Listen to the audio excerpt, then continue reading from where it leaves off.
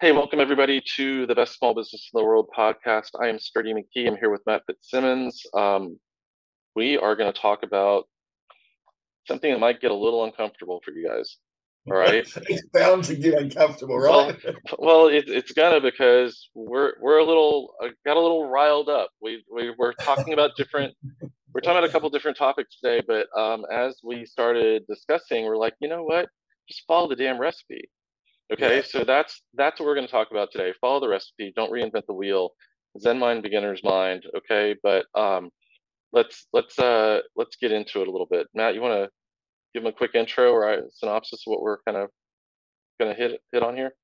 So basically, one of the things that Steve and I both say, and if you're listening to this podcast, I am sure this is going to ring a bell with you, is that you hear about something and it seems logical and straightforward and like the right thing to do because it's been done 100 times before and it's tried and proven and that sort of thing. And then you sit and then you get to the point where you're going to implement something like that yourself, and then you change it. And you just say, oh, well, what if we did this, but what if we just change it up and that sort of thing? And it's just like, and as coaches, we're sitting there going, no, don't do this. Right. Stop it. Simply because we know what works. Trust me, this is not our first rodeo. Trust me, if you just do this, it will work. I promise you. And Well, it's why we have little indentations in our head because we're like banging the wall. well, it's the same thing you're dealing with your teams, right? So for those of you listening, you have a new process or idea or something that you're rolling out, a way that you're going to do things, or or put it this way, I'm sure everybody's experienced this. You're training somebody, right? They're new to the job and they're like, oh, well, right off the bat, oh, well, we used to do it this way here, or we did this way there, or, what about this? And I finally got to the point, and I'll tell you the background of the story, but I finally got to the point where I was like, stop. You're not allowed, and I wouldn't quite say it this way, I'd be a little bit more diplomatic, okay? But you're not allowed to have an opinion until you've done it a few times, Yeah, okay? yeah, Until you've done it, because there's a world of difference yeah. between reading about something or seeing it on paper or even a video or demo and actually doing it and performing it, right? You can read about a golf swing all day long. That's great in theory. We look at magazines and stuff like that, but then you go and try to apply it. That's different. And I think, Yeah. Matt, you were alluding to there's a certain level of mastery. Once you achieve a certain level of mastery and you want to innovate and improvise, that's right. That's cool. Innovation is great once you've actually you've mastered it. I'm sure Tiger Woods and all those professional golfers or professional sports people, they all innovate in their own sort of way, but they've mastered the basics, and they got taught by a coach who probably taught them in the same way they taught somebody else because they know what works. They know that a certain way of swinging the club, the right way of doing it. Now, once they've achieve that level of mastery, sure, they can tweak it and they can make those tiny little adjustments which make them the greatest players in the world. But and this is coming from a guy who doesn't follow golf, nor has played golf in a Well, very long time. pick But your you can't. sport, right? I do mountain biking because that's about as good as it can get. Yeah. But it's about getting it right first and then tweaking it. It's so I'll give you an example. So at the moment, I'm working with a business and we're implementing some meeting rhythms and that sort of thing. So this is a really important part of implementing your strategy in a business, is having some meeting rhythms to hold each other accountable and that sort of thing. And so I'm working with one of the three teams within this organization, and they want to have a Monday morning management meeting where they just go over the priorities for the week and that sort of stuff. And it's all really good. And I said the basic format for a meeting is this, and this, which is great. And I said, yeah, that's cool. Well, how about we do this before this, and then I have to leave halfway through and da da da. And I'm sitting there going, no. I tell you what, just let's try it this way for 6 months, and then we can see what's working. Well, we'll do that in the first couple of weeks. See what's working, what's not. But there is a tried and true format that you have. Like, for example, you don't have a meeting in this particular organization at 8 o'clock on a Monday because the numbers aren't prepared for the previous week. So we have it at 10 o'clock, which gives us the first 2 hours to get our reports ready for that meeting and that sort of thing. And they said, oh, we can do it later in the day. It's like, no, you want to start the week productively, all that sort of thing. And Right. they were so busy trying to sit there and go, we can do this, we can do this. And I was just, how about we just do it the way that we all, well, I can promise you it works. And they eventually went, okay, that's cool. And then eventually they did it. And so we've been doing it for 3 weeks now. And it's working really, really well. And they were like, we don't want to change anything now. Kind of work backwards. So Yeah. let me tell you about my friend Bruce. So years and years and years ago, well, I mean, decades ago, um, we used to brew beer and enter competitions, right? And we'd go with Bruce would enter his beers, and I'd enter beers, and other friends would enter these beers, right? And I would create a recipe. I would try to figure it all out. I would do my research, design everything of what I did, and Bruce would win, and it would piss me off because because I knew Bruce had bought a kit. He didn't come up with a recipe. He didn't do anything. And he bought a kit off the shelf and he made the kit. And then he would show up and he would laugh on the way home, when I would just be so frustrated, right? And he just laughed. And what he said was, and this is the genius part, is like Betty Crocker wins every time. And So I true. just went, you're such a jerk. But but but but he's right, and as you said, he's so true, right? So think about that. Think about the Betty Crocker. Let's use it like literally. You buy a Yeah. box cake of Betty Crocker cake mix, and you read the instructions, and you've never baked a cake before, and you decide, I'm going to throw in chocolate chips, or I'm Mm. going to use yogurt instead of butter, or whatever. You know, is it going to work? Why would you not follow the directions on the box the Mm. first time? And Yes. the first dozen times, first half dozen, right? But once you've done it for Mm. 6, 8, 10 times, and then you want to try something new, totally cool. Yeah. 100%. Yeah, you've got to have that level of mastery. It's funny because in our book, the book that we wrote together, the Mhm. best small business in the world, there is a tried and true way of developing a strategy for your business. We know Right. this because like we've been We've using done it. this. I've been using this for 22 years. I Right. promise you it works. If you just do it, it works. I promise you.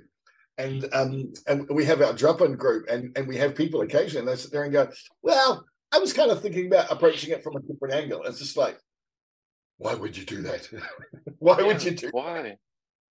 But Why? I mean, like it's not that you can't personalize things or put your own slant on things, but there is normally a proven methodology. Jack Daly does it really well. Hmm. He says you role practice because you don't want to practice on your clients. You don't want to practice on anything else. You want to spend time doing the basics and getting the basics absolutely right before you learn to be, really unique and all that sort of stuff. You've got to do the basics right. If you don't get those right, you're going to get nothing else right. Um, and he promises, he practices in his businesses that you would do role practice to get the Hmm. basics down packed so they become just your operating system. That's normal that you just do this, and this, and it's just ingrained because the basics work. There is a formula that works that's been proven. You do the formula. Hmm. Yeah, and I like the idea of practice. That when I heard Jack say that, we was at a talk here in San Francisco, and he was speaking to us, right? And he, I was running a business with I don't remember 6 locations at the time and 40 employees or something like that, right? And he said, if you're not practicing with each other, you're practicing on your customers. Mm, yeah. And I just went, oh man, like, oh, A light bulb moment. Yeah. that hits hard, right? I'm like, oh, we don't want to be practicing on the customers. So that's where the process stuff comes in. And then, Jack had a certain methodology for doing it. I mean, it's in his book, you can check it out. But the idea of role playing, observing, being the client, being the salesperson in his case, and going through and doing those things and then working on your skill. It's like taking at bats, or going to the driving range, or in driving on the track, it's called seat time, right? I had an instructor one time tell me that, I was kind of frustrated, right? I'm not fast on the track. And what he was saying to me was, well, you've got all the basics down. He's like, you're doing everything right. You know how to handle the car. You know where the break points are. It's like you just need more seat time. And I'm like, Okay. got Like, it. yeah. Right. You need more laps. Yeah. And as you do it and as you refine, as you fine tune, and get the timing down and get the positioning down and all that, you'll go smoother and smoother and faster. Yeah. Just you need the seat time. And that's something we don't do enough of, right? So true. Yeah, seat time. Getting the basics right, getting the basics down Yeah. pat. I don't drive race cars, but I can imagine, the way that you approach a corner, if you got 0.5% better every time you went to the track, by the 20th time, you're 10% better. Like you're looking for fractional gains, but you've got to master how to get through that corner. And Mhm. if you can't master it, then it doesn't matter how fast your car is, you're going to be out the back. Makes perfect sense.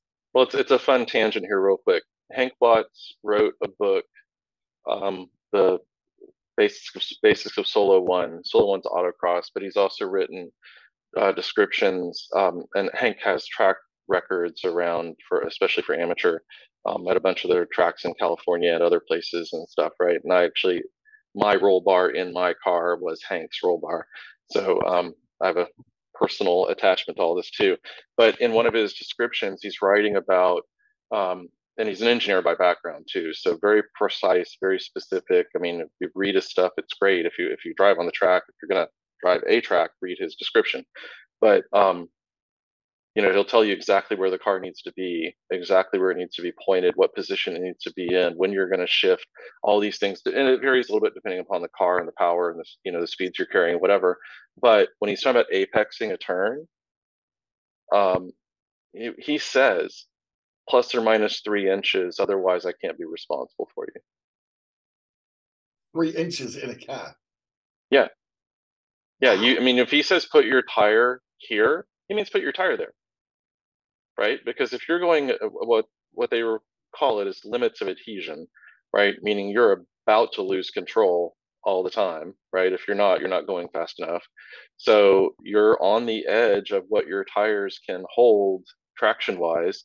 Yeah, if you're off by, more than a few inches, you're going to go off the other side of the course, or you're going to spin the car, or, bad things happen. But again, why would you improvise and innovate something new or a different approach rather than follow Hank's advice the first time you drove that track? Mm, yeah, yeah, I get that. 3 inches, really? 3 inches. I'm scratching my head because I'm not the world's greatest driver by any stretch. That's why I drive a big forward drive, because you get it wrong, well, you get to win. Yeah. Well, um, you're also not driving at the edge all the time, right? We hope not. You can't drive like that on the street. If you're driving like that on the street, you're getting arrested. I had a question the other day, actually, on the very subject. Do they have paved roads in New Zealand? Nah. And I was going to really mess with them and say, and I was going to take a photo of my driveway, which is gravel, and sit there and go, no, this is State Highway 1. This is one lane driveway. Um, but yeah, on the limits of traction, I have been accused of that in the past by Her Majesty's Police Services, but that's an entirely different story. But if I was a business owner listening to this, one of the takeaways that you can actually implement is by, okay, so we talk about systems a lot. We sort of talk about systems and process because we know those things work. Um, the simplest process you can have is the first interaction that your customer has with the business. And I would go away and look at that and how you can optimize it and Yeah. deconstruct, take it all apart and go, how can I make it better than what it is? What's the perfect way of a customer to come into our business and to have a great experience? And then do that and train everyone to do that in a way, in a Well, certain way. Look at restaurants, look at bars, look at any successful business. They have a way of bringing people into their business and giving them an amazing first impression. And I would right. start and systemize it, train everyone to do exactly and precisely the same thing. I'm going to call out something that's patently obvious to you, Matt, but may not be. based on my experiences with a lot of business owners, right? Step one to that is write down what's actually happening. Okay, that's something that for some reason it gets skipped all the Yeah. time, right? Mm. So when Matt's saying, how that first interaction with the customer, that's great. I don't care if it's an idea in your head or it's something your team are doing. Write down the checklist, write down the steps. What do they do? What do Yeah. they do in what sequence? Once it's written down, now you can, you basically just drew up the recipe, right? Mm. But now you can improvise. Now you can change it. You can look at the sequence. You can ask questions like, is this the best way to do it from our customer's perspective, Yeah. right? Or if that's not important to you, is this the most efficient way, Mm. right? So, but until it's written down, again, you've skipped a critical step, and you don't have the system that you can start to, you know, improve upon. Well, it's not repeatable. If it's written down, it's repeatable because I can give you a sheet of paper, take you through it, and then you can do Right. exactly the same.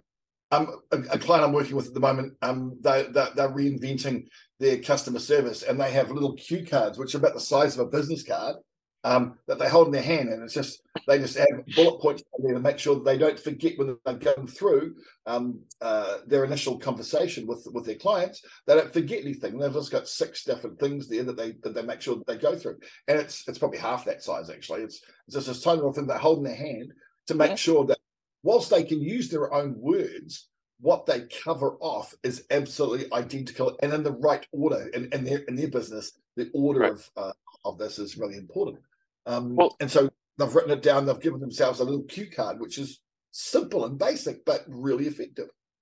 yeah, the sequencing thing is super important, right? So there was, and it can make all the difference. And I like this example. Like I saw it it was an email copy example, and the guy was making a point of sequencing. And he's like, look, if I make a casserole and I fry the bacon first, and then drain it and then mix the bacon into my casserole and stuff, it's whatever, it's really good, right?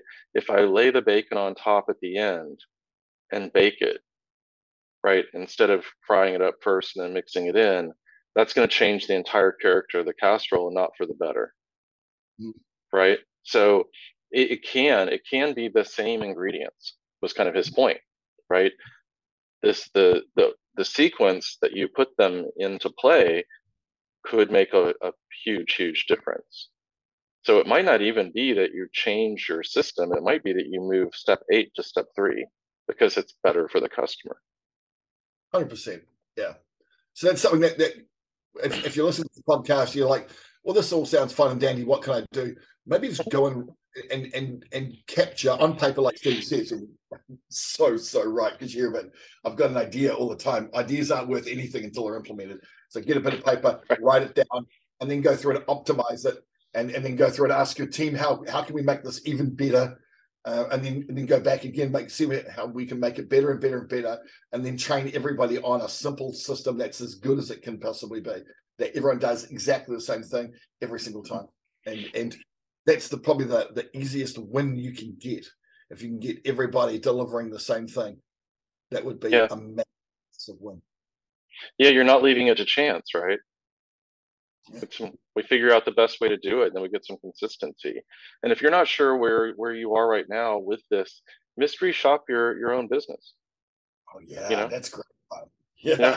have your friend call and just put it on speaker and write down and listen, record it, but listen to what happens, and maybe do that a couple different times with different people if you have multiple people, and see if is it at all consistent. Throw a couple curveballs at them, ask them some questions, and see how they handle it. Because I've been calling a lot of businesses through the month of May, and I will tell you that the variability from front desk, folks who are answering the phone, it is all over the place. There are some of them have it locked in and they are awesome, and there are others that I don't know what's going on. I'm just like, ask somebody, can I leave a message? Oh, you want to leave a message? Yeah, I could I just want leave to do that. leave a message? Well, yeah, they're gonna be back tomorrow afternoon, and I'm like, okay, so can I leave a message? Well, all right. They obviously don't have a process for leaving a message. Which should be like pad, paper, to, from. Like, Right. I mean, a post-it if you have to, right? But seriously? yeah. Seriously? I even had one, by the way, this is another reason maybe to not even mystery shop, or maybe some of you can. Actually, I had two companies I called. I asked to speak with a founder, and they didn't know who that was. Yeah, you mentioned that. That's incredible. Is that All crazy? of a And we're not business HR. talking 5,000 people businesses. We're talking 20, 30 employees, right? And don't know who that is. That's your CEO and founder. Oh, I've never met them. We Like have one of what? those. Do we really have one? Wild, right? Yeah. I'll Wild. give you So anyway, I'll give you another example of how this plays out in real life. So it's the middle of winter here in New Zealand. Well, when I say middle of winter, it's not exactly cold. This is New Zealand. We don't really get cold as such. We kind of get less mild and sort of in summer it gets sort of more warm. But anyway, I normally go on a winter holiday, and I just booked it to go to Thailand, and I was thinking I want an amazing gastronomic experience. And I know that if I want consistency and reliability, I just have to go to the Michelin Guide, and the Michelin Guide will give me the best restaurants that you can go to in practically every city in the world. Although interestingly, not my country. Anyway, so I went to there, and we're going to Bangkok for 3 days, and we're going to go there for just a quick shopping bit, and then we're going to go to Phuket and lie by the pool and drink cocktails because that's how we roll. Anyway, so we looked in the Michelin Guide. You can jump online. I don't advocate for the Michelin Guide, by the way. It's just where you go if you want to find an amazing restaurant. And there was two-star Michelin restaurants, and there was 1 star. We got into a 1 star because often you book a long way in advance, and you just know that every single time I've been to a Michelin-starred restaurant, they have the most amazing systems designed and refined over such a long period of time that they get it right all the time, which is why the interesting part is if you get a Michelin star, it's very rare that you get a Michelin star, which is the highest or one of the highest recognitions of your expertise in food. You don't often lose it because you've developed a system that's that good. They tend to get better and better and better, not worse. So if you can achieve that level of perfection of brilliance in what you do, you're probably going to get better at it, not worse at it, because you've got systems and processes and that sort of stuff to actually make sure that the standards are kept. And the last time I was in Bangkok, I went to this place called Savelberg, which is an amazing restaurant. And everything that they did was personalized within a system. And it was such a fabulous experience. They were so good at their jobs, each and every person that you came in contact with, that they had the system and this process of bringing the food out and explaining where it came from and that sort of thing.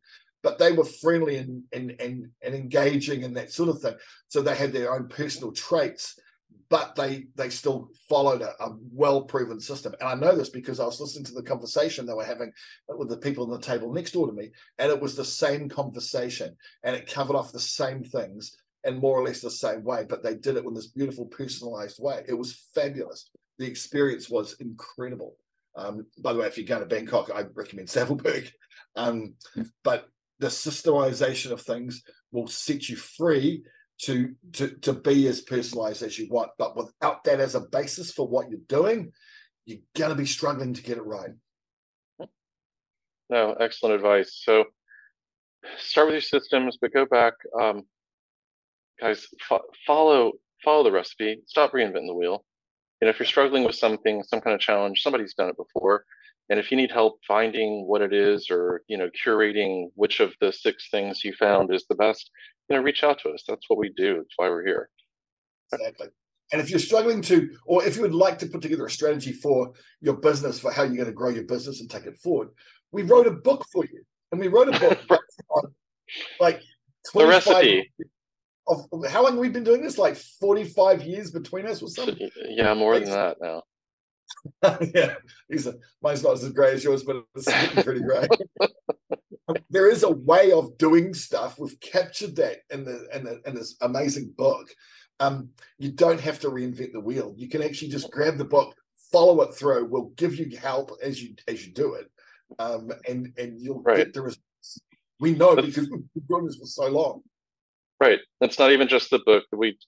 You meet with us, okay, too. So not trying to pitch everybody, but if you're struggling with this stuff, I mean, again, you don't have to reinvent the wheel. There's so many resources out there, and we've tried to provide one that's really good for you as well.